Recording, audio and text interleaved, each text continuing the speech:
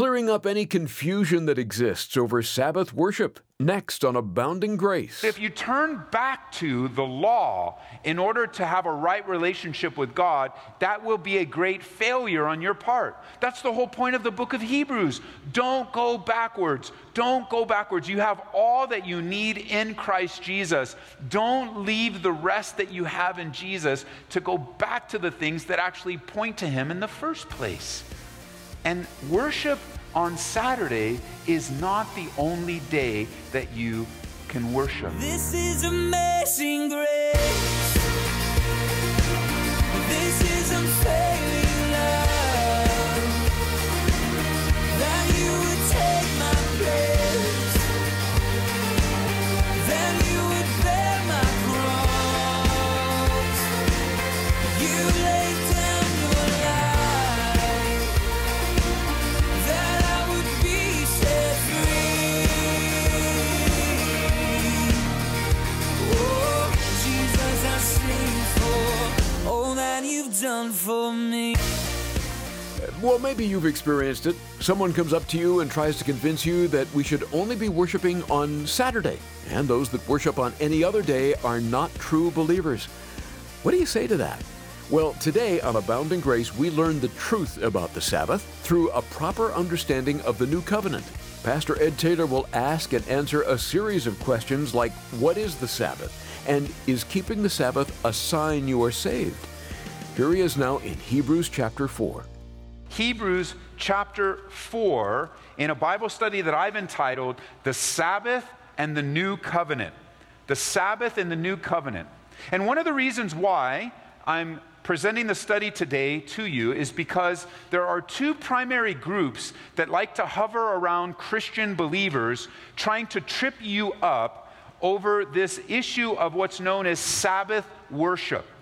One group is an extreme form of the Messianic movement or the Jewish roots movement that would want to bring you back into the Old Testament and to live by the first 5 books of the Old Testament, which are known as the Torah.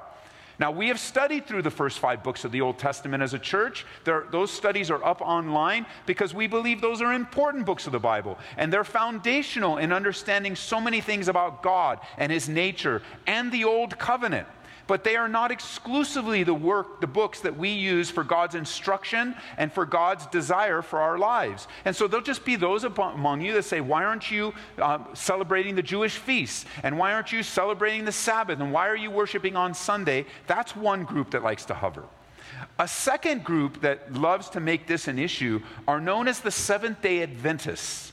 The Seventh-day Adventists probably take the most strongest view of Sabbath worship.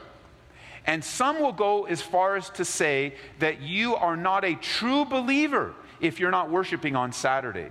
Some would go even far to say that if you worship on Sunday, that you have taken the mark of the beast. And that if you don't worship on Saturday, not only you're not a true believer, but you are caught up in paganism, you're self-deceived, and that's simply not true. That is not a true teaching of the Bible, and it's not the heart of God. Maybe you've heard a few of these things. Things like, you're not obeying God when you don't keep the Sabbath. And that idea of keeping the Sabbath has been turned into worshiping on Saturday. That's the only day that you can gather together to worship is Saturday, some say falsely. Maybe you've heard someone say, God never changed the Sabbath from Saturday to Sunday. And you would be correct. God never changed the Sabbath from Saturday to Sunday. It has not been changed. Saturday is Saturday and Sunday is Sunday. Some people say Sunday worship is of the devil. Some people would say you're not going to be blessed if you don't worship on Saturday, and on and on and on. If you haven't heard these yet, eventually, unfortunately, you probably will. Because there are people today, like there were in the early church, making diets and days the true measurement of both maturity, and unfortunately, some people make it the measurement of whether you are really saved or not. They try to lay what is known as a works trip on you. That in order to be saved, these are the particular works you must do and continue to do, but it's simply untrue. The Bible is clear that we are saved by grace through faith, not of works, lest any man should boast. None of us can boast of our good works. Because after all, what are our good works? That we're not motivated first by the love of God in our lives. Apart from God, all we had were bad works. But now in Jesus Christ, he's living his life through us, and we get to enjoy worshiping him. So before we move on in our Hebrew study, verse by verse, it's important that we pause and ask the question, what about the Sabbath? Or answering the question, must Christians only worship on the Sabbath? Because with the rise of the popularity of the Messianic Jewish movement and various organizations, both Christian and non, that lay this heavy legalistic trip about keeping the Sabbath, it continues to trip up simple, sincere believers that just want to worship God. Number one, we're going to ask a series of questions and answer them. Here's question number one. What is the Sabbath? What is the Sabbath? Notice with me in Hebrews chapter 4, verse 1. Therefore, since a promise remains of entering his rest, let us fear lest any of you seem to have come short of it. For indeed the gospel was preached to us as well as to them, but the word which they heard did not profit them, not being mixed with faith in those who heard it. For we who have believed do enter that rest, for he has said, so I swore in my wrath, they shall not enter my rest, although the works were finished from the foundation of the world. Verse 4. For he has spoken in a certain place of the seventh day in this way, and God rested on the seventh day from all his works. And again in this place, they shall not enter my rest. The seventh day, also known as the Sabbath, this day of rest. What is the Sabbath? Well, you can mark that word seventh day, you can write next to it Sabbath, and it literally means to rest from your labor.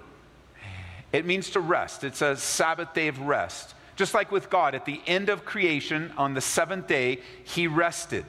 Now understand that the rest of God doesn't mean he ceased from all activity. Otherwise, the world would have fallen apart. It simply refers to that the creative work of God in those 7 days was ended. Now, this is for a different Bible study at a different time, but I do want to say this at the outset. The pattern of God of resting still exists today, physically. And the pattern was simply 6 days you work, on the seventh day you rest. And so it is vital that you and I learn how to rest and to take a day of rest where we generally don't do anything but cease from our labor and enjoy our relationship with God. Now, there isn't a particular day that's necessary that you do that on, but I know this. For those of you that are working 6, 7 days a week, 12, 15 hours a day, you will not be able to do that for very long before your body wears out. And so there is a practical principle from God that is still with us today. We have to learn to rest. Even in our culture that push. And the big buzzword in our culture today, in the business world, is the word efficiency. That's speaking in tongues. Let me give you the interpretation. Efficiency means we're going to work you as hard and as fast and get as much as we can out of you until you can't work anymore. Anybody ever been introduced to efficiency in their work before?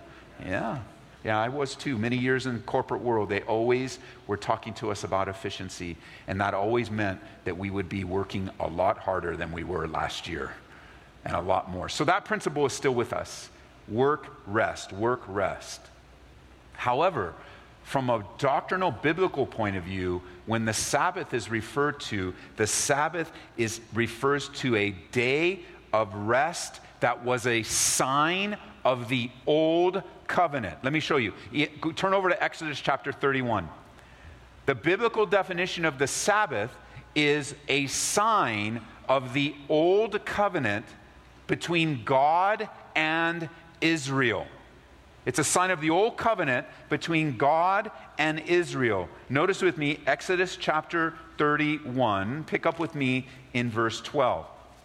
Now, you might even notice in your Bible, because I did last night, in Exodus chapter 31, you know how the Bible puts little titles up there. They're not inspired of God, but there's little titles to tell you what the paragraph's going to be about. Well, in my Bible, above verse 12, it says, sign of the covenant, the Sabbath. And here's what it says in Exodus 31, verse 12. And the Lord spoke to Moses, saying, Speak also to, what does your Bible say? The children of Israel. Now, this is a very important distinction that we've been making through the book of Hebrews, because the children of Israel is a distinct group of people. And this particular group of the children of Israel, this generation, was the generation that was delivered out of Egypt by Moses in answer to their prayer. This is the generation that doesn't enter into the rest of God, but because of their unbelief, they sin, and they sin against God, and this is where God says, I swore my wrath, they won't enter into my rest. This is the same generation. So notice it says, speak to the children of Israel, saying, surely my Sabbaths you shall keep, for it is a sign between me and you through all your generations, that you may know that I am the Lord who sanctifies you. The Sabbath was given to Israel as a sign of the covenant between them and God. 6 days you were to work, on the seventh day you were to rest. And there were various Sabbaths. There were weekly Sabbaths, monthly Sabbaths, to hold fast to, even yearly Sabbaths. It was a sign between God and Israel. Strict guidelines for the Sabbath to Israel are given in Exodus chapter 35, Leviticus chapter 23, and Leviticus chapter 26. Now, according to Nehemiah chapter 9, verse 13, the Sabbath was not given to be kept by anyone until it was given to Israel in the wilderness. Truly, even as Jesus taught us, the Sabbath was made for man, not man for the Sabbath, in Mark chapter 2, verse 27. And he said to them, the Sabbath was made for man and not man for the Sabbath. Therefore, the Son of Man is also Lord of the Sabbath. And you'll notice where the word man is, it doesn't use the word mankind. The Sabbath wasn't given to the Gentile nations. It was only given to Israel. It wasn't to be given to the world. It was given to this covenant relationship of the children of Israel and God. Which leads us to question number 2. Is keeping the Sabbath the sign that you are saved? So answer out loud if you know the answer. Is keeping the Sabbath the sign that you are saved? No. Another way of asking that question, is it the very seal of God in a believer's life? The answer is no. What, by the way, say it out loud. What is the seal of God in a believer's life? It's the presence of the Holy Spirit. You're right. A++, class. You're correct. Jot it down, Ephesians chapter 1, verse 13. In him you also trusted, after you heard the word of truth, the gospel of your salvation, in whom also having believed, you were sealed with the Holy Spirit of promise. Ephesians chapter 4, verse 30. And do not grieve the Holy Spirit, by whom you were sealed for the day of redemption. 2 Corinthians 1, verse 21. And he who establishes us with you in Christ has anointed us in God, who has also sealed us and given us the Spirit in our hearts as a guarantee. Sabbath day observance, Sabbath day worship is not the seal of God, neither is it the sign and seal of your salvation. Somewhere along the way in church history, the false assertion that the only proper day of worship was Saturday was introduced to the church. There are those that would want to draw you back away from your freedom in Christ and your joy of worshiping Jesus in the new covenant back to the old. As I mentioned earlier, to the Torah. And you would now be in bondage to keeping the festivals and keeping the rules and keeping the Sabbath. Now, listen, enjoying the festivals and enjoying the rich heritage of our Jewish roots of Judaism is nothing wrong with that. It's beautiful. You go to Israel with us, you will be amazed at the joy of walking the land. But if you turn back to the law in order to have a right relationship with God, that will be a great failure on your part. That's the whole point of the book of Hebrews. Don't go backwards. Don't go backwards. You have all that you need in Christ Jesus. Don't leave the rest that you have in Jesus to go back to the things that actually point to Him in the first place. And worship on Saturday is not the only day that you can worship. Following the strict guidelines of the Mosaic Law, and by the way, it's referred to as the Mosaic Law because it came from God to Moses, to the children of Israel. Not following the strict guidelines of the Mosaic Law, many think that Sabbath keeping means just having a worship on a particular day, but that's not what the Bible teaches at all. The Bible teaches us the pattern of work and rest. And it's important that you not be drawn back into a legalistic law relationship with God. Now listen, the Bible says there's nothing wrong with the law. The law is a revealer of the intent of the heart. The law shows us when we break it. You know, when we come across some rule or some law in the Bible, all it does is reveal to us that we can't be perfect, that we are unable to keep the law in our own strength. Well, we can't try and attempt to relate to God through a bunch of laws and rules and regulations because we are incapable of keeping them. And God never intended that in the first place. But rather, we learn of our insufficiency. We learn of our own weakness. We learn of our own failures when it comes to the law. The law reveals, the Bible says the law is a schoolmaster. It's a teacher. And what does it teach us? We have failed. Or more clearly, that we have all sinned and fallen short of the glory of God, and that we are in desperate need of the sufficiency of the grace of God in order for us to live a life that pleases Him. That we are unable to live a perfect life at any time in our lives, but we are capable of, by faith, trusting in Jesus Christ, the perfect one who gave His life in exchange for your life. So the law isn't bad, it's good, except that it can be used in a wrong way. So please don't let anyone come alongside of you and try to impose upon you rules and regulations in your relationship to God that would make you some better Christian. You know, there are not 2 or 3 classes of believers. You know that. And sometimes we think that because we, you know, like you may have come to church today and this past week was just a really good week. You just had a great week. And you look back on it, you go, man, this was good. I was in the Word. I was in prayer. It was fun. I had a great week. And it may make you feel better than somebody that had a bad week. So now all of a sudden we've got 2 categories of Christians. There are the good Christians and there are the bad Christians. But there aren't 2 categories. There are not 6 categories. There are not 100 categories. There's only one category of believer, and that is someone that has laid their life down and surrendered themselves to Jesus Christ, the good, the bad, and the ugly. We all fit that category. And so we must be careful to walk in the Spirit that we don't fulfill the lusts of our flesh. So be careful that someone doesn't come and lay some trip on you and say, you can only worship on Saturday, which brings us to question number 3. Why do we worship on Sunday and not Saturday? Now, of course, you know that we had service last night, Saturday nighters. So all I needed to say, if somebody came and brought some trip on them, they'd say, why don't you worship on Saturday? You could look at them and go, I do, bro. I do worship on Saturday. That's where I go to church, on Saturday night. But for you guys, you're all in trouble. Because here we are on a Sunday.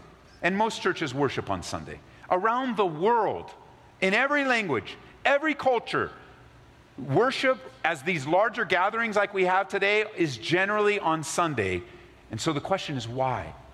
Why do we worship on Sunday? I would say this before we answer the question. Technically, I think it's important that we are worshiping every day of the week. I think technically, when we come to this idea of worship, that we don't define worship as just this brief amount of time in the 4 walls of this building on this property, but rather our lives are lives of worship.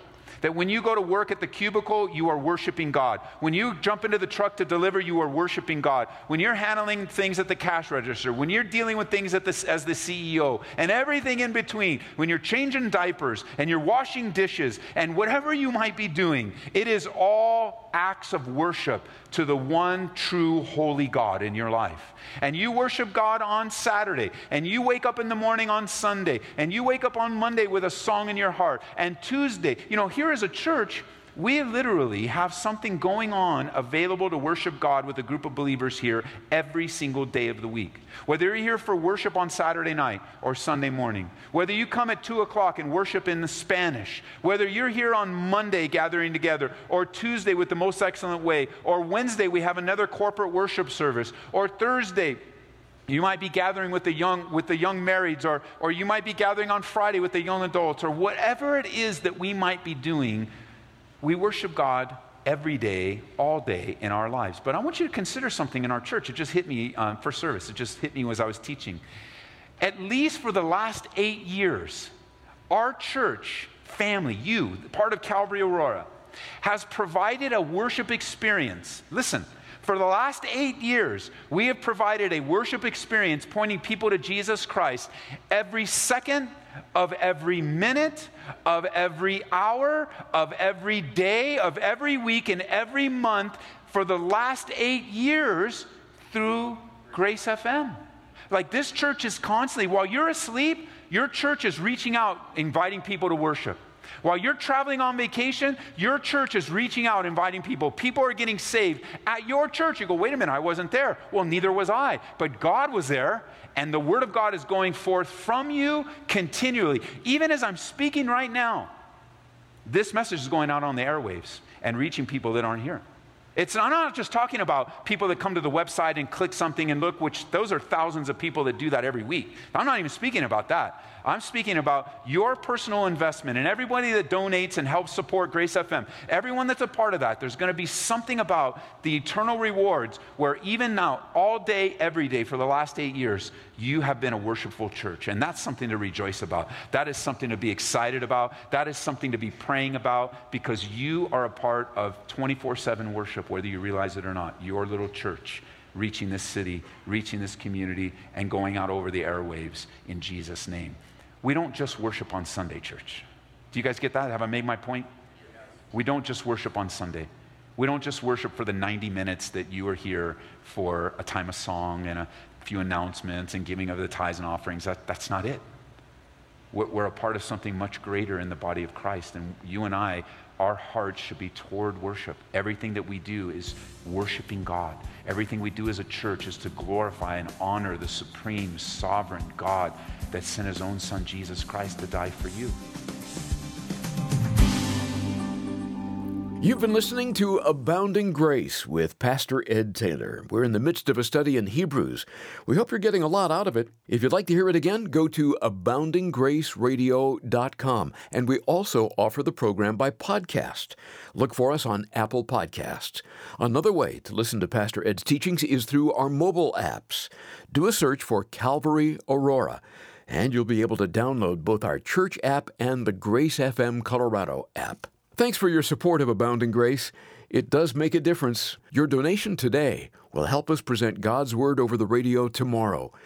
We're consistently receiving wonderful reports from listeners of how God is using the Word to help them grow by God's abounding grace, and you're helping to make that possible.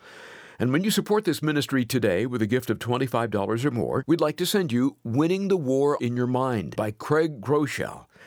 Do you struggle with your thought life? Maybe it seems out of control. There is a way to break free from this destructive thinking, and that is by letting God's truth become your battle plan to win the war in your mind. You'll learn how in this wonderful book. Again, ask for a copy of Winning the War in Your Mind when you call 877-30-GRACE. That's 877-30-GRACE. If you just like to make a donation and aren't interested in the resource, just go online to aboundinggraceradio.com. Pastor Ed, with all this talk about worship and the Sabbath, it's probably a good idea to talk about how folks can join us for a worship service.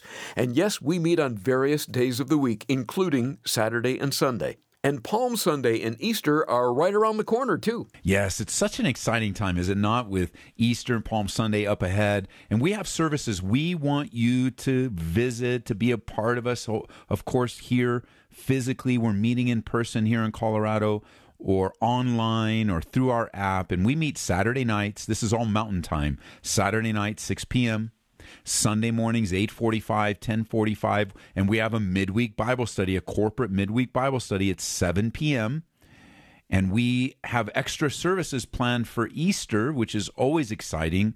We're going to have a 4 p.m. service and a 6 p.m. service on Saturday night, and we're also going to add a 6:45 service on Sunday morning. So we'll have extra services to make room. We have reasonable distancing. Yes, here in Colorado, we do have face coverings, and we encourage you and require it while you're on the property. And I know it's uncomfortable, but you get used to it. You'll get used to it. It's worth it. Come together. Let's worship together. The least concern you should have is face coverings. The greater concern is worshiping, bringing your friends, inviting people to the Lord, and being open to a fresh work of the Spirit. So come on out. We hope you can stop by for a visit, and if you're outside the area or not quite ready to leave your home due to health concerns, you can always join us online. Join our online campus at calvaryco.church. Well, that's all the time we have for today, but come back next time when we'll resume Pastor Ed Taylor's study of Hebrews on abounding grace. This is amazing grace. This is unfailing love. That you would take my place. That you would bear my cross. You laid down your life. That I would be set free. Oh, Jesus, I sing for all that you've done for me. Abounding Grace is brought to you by Calvary Church, Colorado, here in Aurora.